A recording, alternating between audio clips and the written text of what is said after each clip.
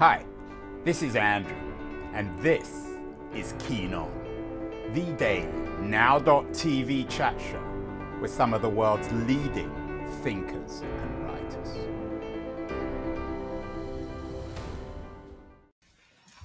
Hello, everybody. It is May the 31st, 2022. News, of course, is still dominated by Ukraine, but there is also much news to the east of Ukraine.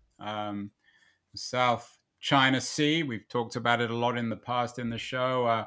One headline today is about China sending 30 warplanes into the Taiwanese air defense zone. That's according to the BBC. Much of this might indeed be a response to Joe Biden, who last week said that the US would respond militarily if China attacked Taiwan, while the White House insisted there hadn't been any policy change. A lot of ambivalence and nervousness about this. The LA Times, for example, suggesting to Biden that deterring China on Taiwan requires Biden to reassure rather than to promise some sort of military response. We've talked about this in many ways in the past. We had a show last month with Seafred Bergstrom, why Trump and Biden are both dangerously wrong about China. Bergstrom, I think, is to some extent a dove on China. He has a new book out,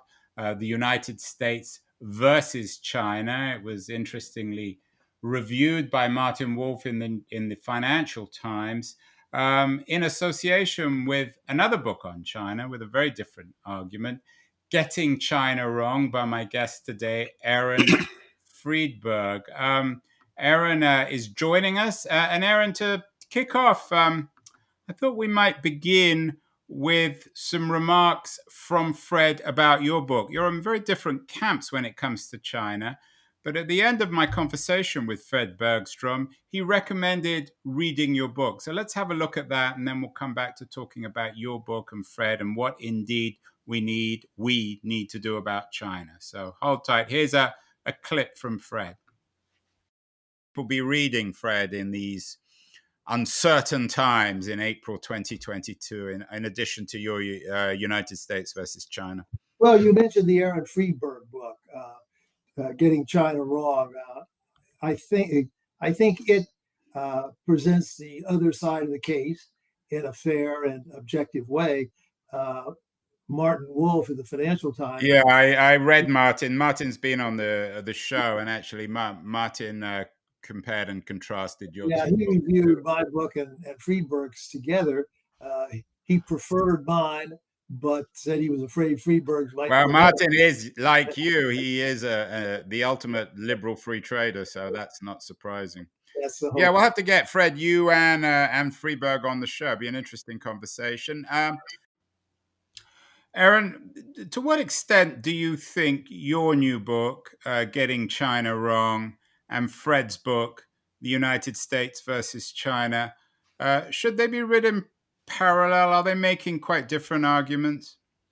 Well, I should say I haven't read Bergson's book yet, but I have it on my shelf and I intend to read it. And I should take the opportunity to thank him for recommending mine.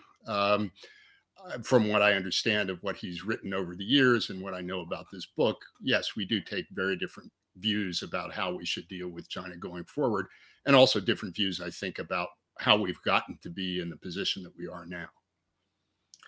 Bergstrom, and again, I don't want to put, and this is not a conversation, obviously, about his book, but his United States versus China seems to suggest that China and the US share common liberal economic international system, and that should be the focus. You don't seem to be making that argument in Getting China Wrong, do you, Aaron? No, and I think the belief that China's approach to economics, to international economics, its attitudes towards the workings of the international economic system, the belief that that was somehow going to converge with our views and our policies was a mistake. Who is most responsible, Aaron, do you think, for getting China wrong? Many US presidents have, if not bet their presidency, certainly bet quite a lot of political capital from Richard Nixon onwards on getting China right. Who has got China most wrong over the last 25 years? Well, the list is long, and as you suggest, it includes a series of American presidents, both Republicans and Democrats. I think it also includes a significant fraction of the academic China watching community, former government officials, and so on. I think there was a very widely held view about the likely results of engagement, in particular economic engagement with China, which was simply has proven to be wrong. I don't take the view that attempting the policy as we did was a blunder. I think it was a gamble, but it was a gamble that didn't pay off. And a lot of people were too slow, I think, to recognize that fact. 2020, of course, in retrospect, is always very easy. China has changed over the last 20 to 25 years. Has your thinking changed? Tell me about how you've approached China and why you're in a different camp from the majority of liberal internationalists within American academia. I've been concerned about the implications of the growth of China's power since the 1990s. I wrote an article in 2000 called The Struggle for Mastery in Asia, which predicted that there would be an intensifying rivalry between the US and China over the coming 2 decades, actually. I think in part, my view or my concern was rooted in some of the traditional dynamics of great power politics. You have a rising power that's growing rapidly and a power that's been dominant for a long time. Historically, that's been a formula for tension, if not always for conflict. And so the rapid growth of China's power was part of what's driving this. But I think increasingly, I've come to focus on the nature of the Chinese regime and the ideology and the attitudes of its Chinese Communist Party leaders, because I think those are largely responsible for the policies that China is now pursuing, which appear increasingly threatening to the United States and also to other advanced industrial democracies. So it's a political thing, Aaron. Of course, as you suggest, China is a rising power. No one would disagree with that. You and Bergstrom are in this, and you couldn't argue against that. And given the nature of international relations theories, rising powers always challenge the dominant power. The dominant power is the United States. But are you suggesting then that there's something different about what we might call the Leninist principles at the heart of the Xi regime, which many people didn't think would reappear back in the 90s? Yes. And in fact, I think that's the key. That's the thing that people got most wrong about China, or the aspect of China's system that people underestimated. And that is that it was and continues to be a Leninist system, meaning that it's governed by people who are absolutely committed to preserving the monopoly of domestic political power of a single political party. And the essence of the argument in favor of engagement, at least in part, was that over time, the regime would soften and it would eventually liberalize. And even though it would, in the process, grow richer and more powerful, it wouldn't be a threat because it would become more like us in terms of its political system and its economic system. And that just underestimated the resilience and the resolve and the ruthlessness of China's Communist Party rulers. Aaron, we've had a lot of discussions on authoritarianism, neo-authoritarianism, perhaps even neo-totalitarianism on the show, from Moises Naim, many other thinkers. To what extent can, shall we call, Putin's gangster-like authoritarianism, can that be compared and contrasted with Xi's more conventional, classic Leninism? I think it is different. It has some of the same troubling implications, but really, in the long run, China is a much bigger challenge, a much bigger threat. Russia's behavior, of course, especially recently, has been very aggressive and very dangerous, but it's playing quite a weak hand, and I think its power is going to continue to dwindle, and in fact, it's going to decline even more rapidly because of the after effects of this conflict. Whereas China has many problems, but it's likely to continue to grow stronger. And it's also been more cautious, at least until fairly recently, and more patient, in part because it thought time was on its side. So I think the CCP regime, the Chinese Communist Party regime, is a much more resilience and highly institutionalized system of governments. From what we can tell about Putin's Russia, it's basically Putin and a few people around him who do what he says, but it's not a very strong political system. If Putin were to be removed tomorrow, we don't have any clue as to what would emerge. Whereas I think if Xi Jinping were to go tomorrow, we'd have somebody who wouldn't be that much different from him. Whatever one thinks or says about Lenin, I think it's hard to argue that Lenin was a nationalist. Surely there's a difference between the Leninism peddled by V.I. Lenin, and he obviously died early, so it's hard to tell really what his vision was of a global communist domination. But calling Xi a Leninist, isn't that problematic in terms of taking over the world? It may be true in terms of his strangulation of democracy and independent voices, but it doesn't suggest that, even if Xi is a Leninist, whatever that means, doesn't mean he wants to take over the world. It shouldn't necessarily impact on American policy towards China, should it? No, I think I would differ with you on the characterization of Lenin. I think Lenin was a Russian, obviously, but he was a revolutionary who believed in a global international communist revolution. And when I use the term Leninism, I really mean to refer to the system of what they refer to as democratic centralism, basically a centralized dictatorship that has the ability and believes it has the right to reach down into society and the economy and control everything that goes on inside a country. But Lenin was using that system first to take power in Russia and then to try to foment a global revolution.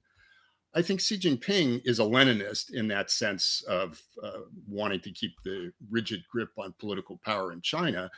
But I think he is very clearly a nationalist. I don't really think that he's a Marxist in the sense that previous generations of Chinese leaders might have been. I don't think he sees his goal as being creating a Marxist heaven on earth of communist society. I think his goal is to enhance the power of China, the Chinese nation, and he's using Leninist means in order to do that.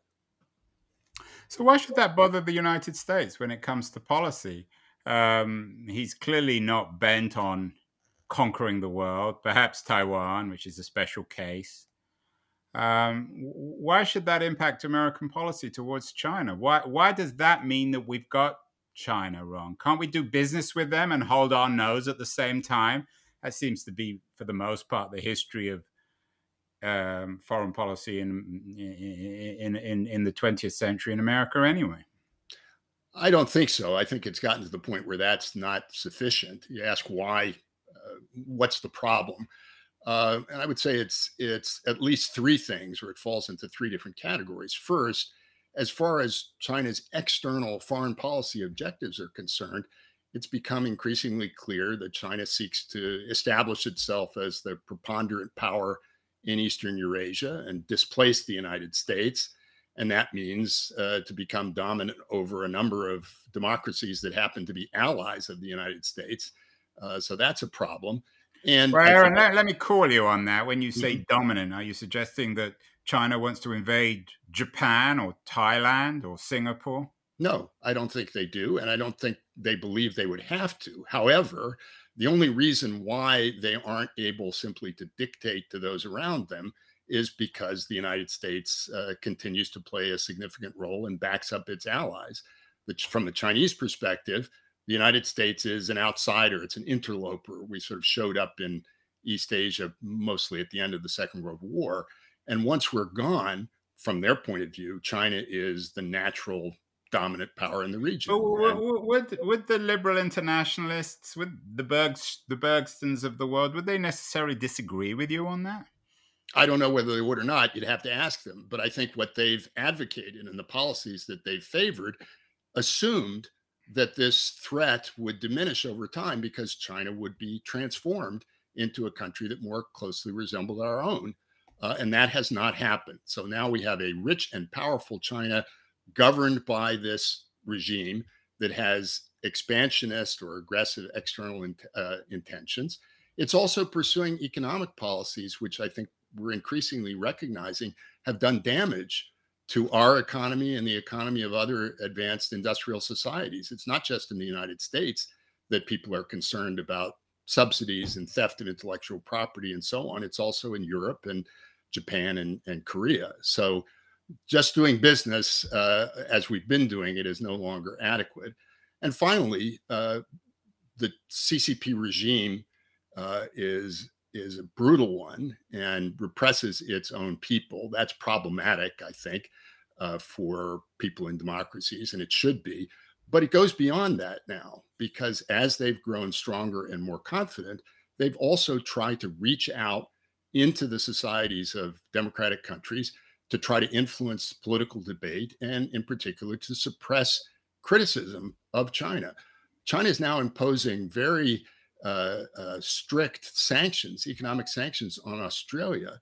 And the reason for that is that in recent years, the Australian government has become more concerned about Chinese political influence operations. And then at the time of the outbreak of the COVID pandemic, the Australian government had the temerity to call for an independent investigation of the causes of the pandemic.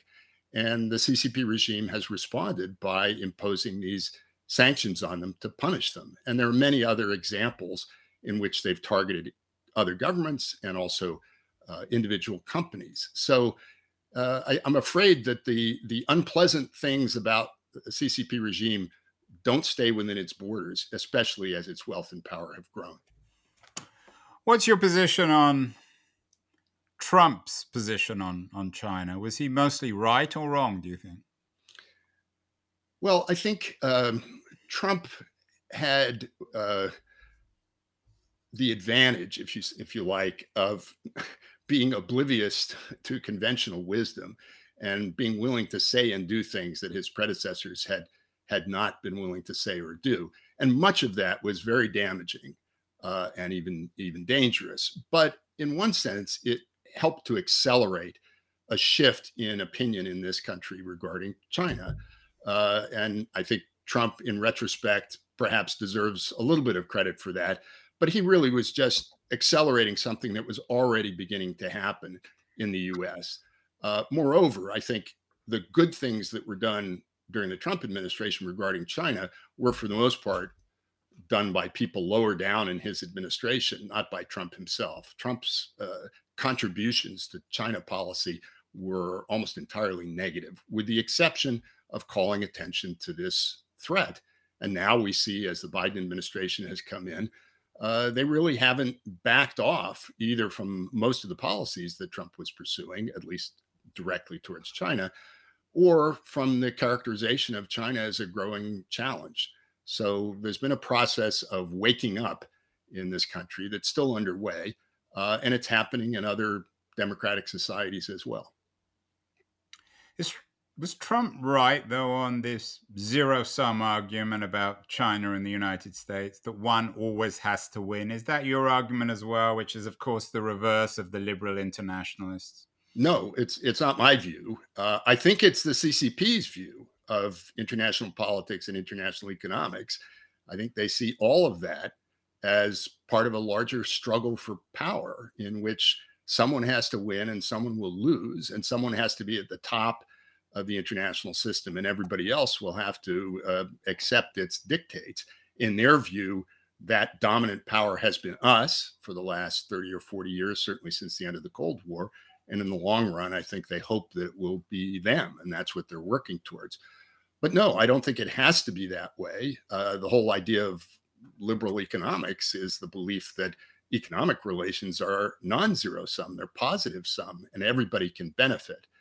Unfortunately, the CCP is not filled with liberals. There are people. Well, I don't think anyone would argue that. Well, there are people who have a very different view of the role of trade and economics and the purpose of economic activity than we do.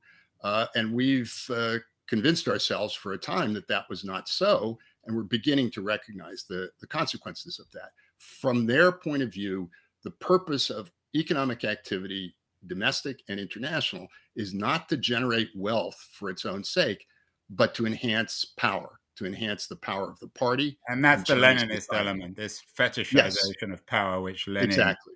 Yeah, that's right. pioneered. That's right. What about getting China wrong in terms of domestic dissidence, resistance to the Communist Party? Ever since Tiananmen Square, it seems as if, again, progressives, I think for the most part, have believed that there would be resistance. What's your reading, Aaron, of the element of resistance within China to this regime?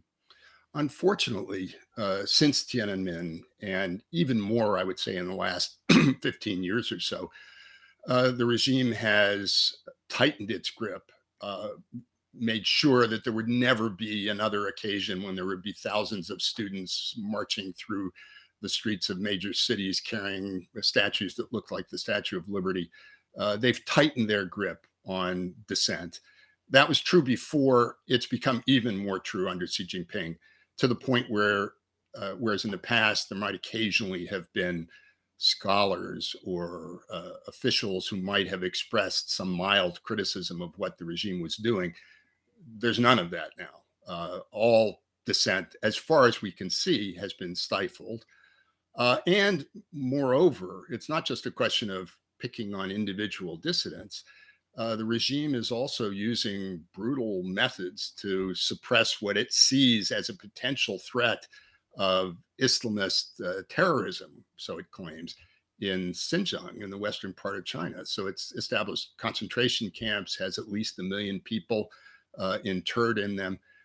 This is a regime now which is more repressive, I think, than at any time since the Cultural Revolution. Aaron, we've done a number of shows on the social credit system, did one with the German journalist Kai Strittmatter, who's written a book about this. It's the 21st century version of Orwell's 1984 ubiquitous cameras, where everyone is being watched and people are rewarded for their political loyalty and punished when they're not loyal. It's a familiar narrative which people like Strittmatter have embraced. Is it true? Is social credit the core piece of the digital totalitarian system that's being imposed by Xi in China today? From what I can tell, it's not necessarily true in the sense that it's already been implemented, but I have no doubt that that's the ambition and desire of the regime, to use technology to really monitor the activities, the transactions, the movement of virtually every man, woman, and child in China. Now, that would have been impossible, something that the totalitarians of the 20th century might have dreamed of. You mentioned Orwell, but simply was impossible with previous technologies, but could conceivably be possible, or something approximating it, with 21st century digital technology. And the regime is definitely interested in that and trying to build towards it. They are also interested in developing algorithms which would allow them to predict people who might commit offenses against the regime even before they have the opportunity to do so. And that really is nightmarish. The goal of totalitarians, the definition almost of totalitarianism, is a system that seeks to control everything, down to even to the thoughts of individuals. And I think the CCP regime is moving closer and closer to that standard. Whether it'll be able to achieve it or not, I don't know. I tend to think in the long run that people will find ways of resisting that and maybe even rebelling against it. But for right now, that would be an extraordinarily dangerous thing to do. Aaron, is there a new Cold War, a real Cold War between China and the United States? Chinese behavior in Africa in particular, massive overseas. Is the new global rivalry not between some minor thug like Putin and the West, but between an authoritarian, technocratic, relatively efficient and prosperous Chinese model and Western democratic systems which seem, if not in crisis, certainly in decay? I certainly think so. Let me put it to you this way. From the CCP's perspective, there has been a Cold War underway between China and the United States and the West more generally since the end of the last Cold War. That's the way they've seen it. What's happened, I think, or started to happen in the last 5 or 10 years, is that the United States and some others in the West have begun to view the relationship in a similar fashion. So if that's a Cold War, I mean, it has to have two sides. I think that's essentially what we have. The use of that language, unfortunately, you get wrapped up in debates about what's similar and what's different. And of course, it's different in many ways. But if it is, as you defined it, a rivalry that extends across all domains, including the ideological, military, technological, diplomatic, political, between two major powers that are trying to sort of build blocks around themselves, that's what we've got. Maybe someone will come up with a clever new term to describe it, but for the moment, at least, Cold War is a pretty good label. And the China model for elites in the developing world, or however else you describe the non-Western world these days, the China model is not unattractive. It works, it's effective. It creates a degree of political stability and even prosperity, doesn't it, Aaron? Well, you're right. I think it is appealing, particularly to elites. And that's the essence of the Chinese strategy for extending China's influence into the developing world. It isn't so much winning the hearts and minds of ordinary people. It's attracting and in some cases bribing and pressuring elites so that they will go along with what China wants. Whether it works is another question. You know, the things that made the China model work in China on the economic side had particular characteristics that probably don't apply in most parts of the developing world. China had this very large supply of reasonably well-educated, low-cost labor, and that doesn't exist in many parts of the developing world. It also had an enormous influx of capital and technology that came from the West. Maybe China can provide some of that, but we'll see. On the political side, the stability that the CCP has been able to attain, of course, has involved a tremendous amount of repression and brutality. And that may appeal to some leaders in the developing world, but it almost certainly won't appeal to all ordinary people in many countries in the developing world. But they've made significant advances there, in part, I think, because people in the United States and in the West haven't been paying enough attention to those parts of the world. We've been focused elsewhere, or we've cared about them only when we saw a strategic challenge there, whether it was the Soviet Union, as you mentioned, or the threat of terrorism after 9/11. And then we've tended to turn our attention away. And the Chinese have taken advantage of that. They see a vacuum and they're trying to move into it. So let's say your arguments are right in getting China wrong.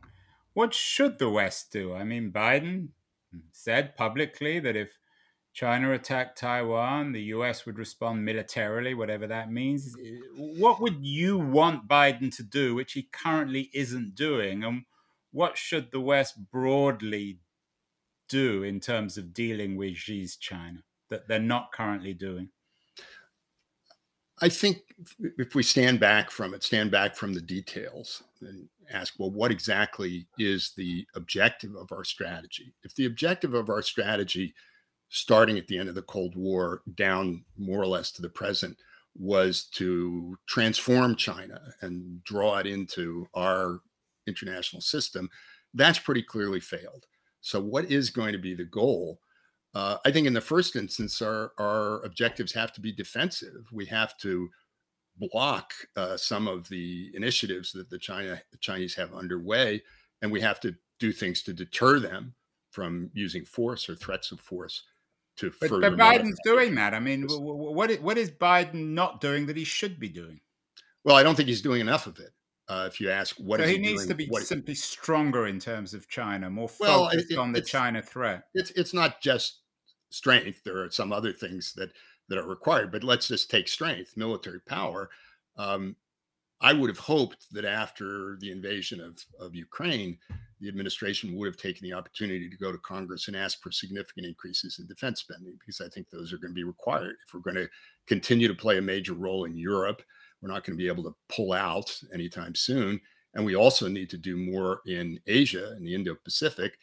We're not going to do it with the current budget. And in fact, in real terms, given inflation, defense spending has gone down.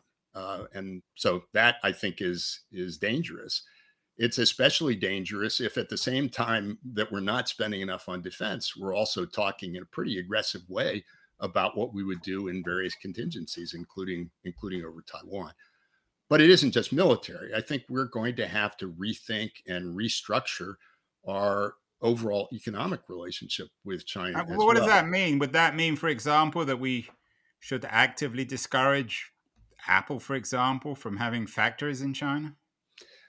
Here, I think the administration has, and to some extent, the Trump administration was moving this way. And I think the Biden administration is sort of maybe slowly, haphazardly moving in this direction.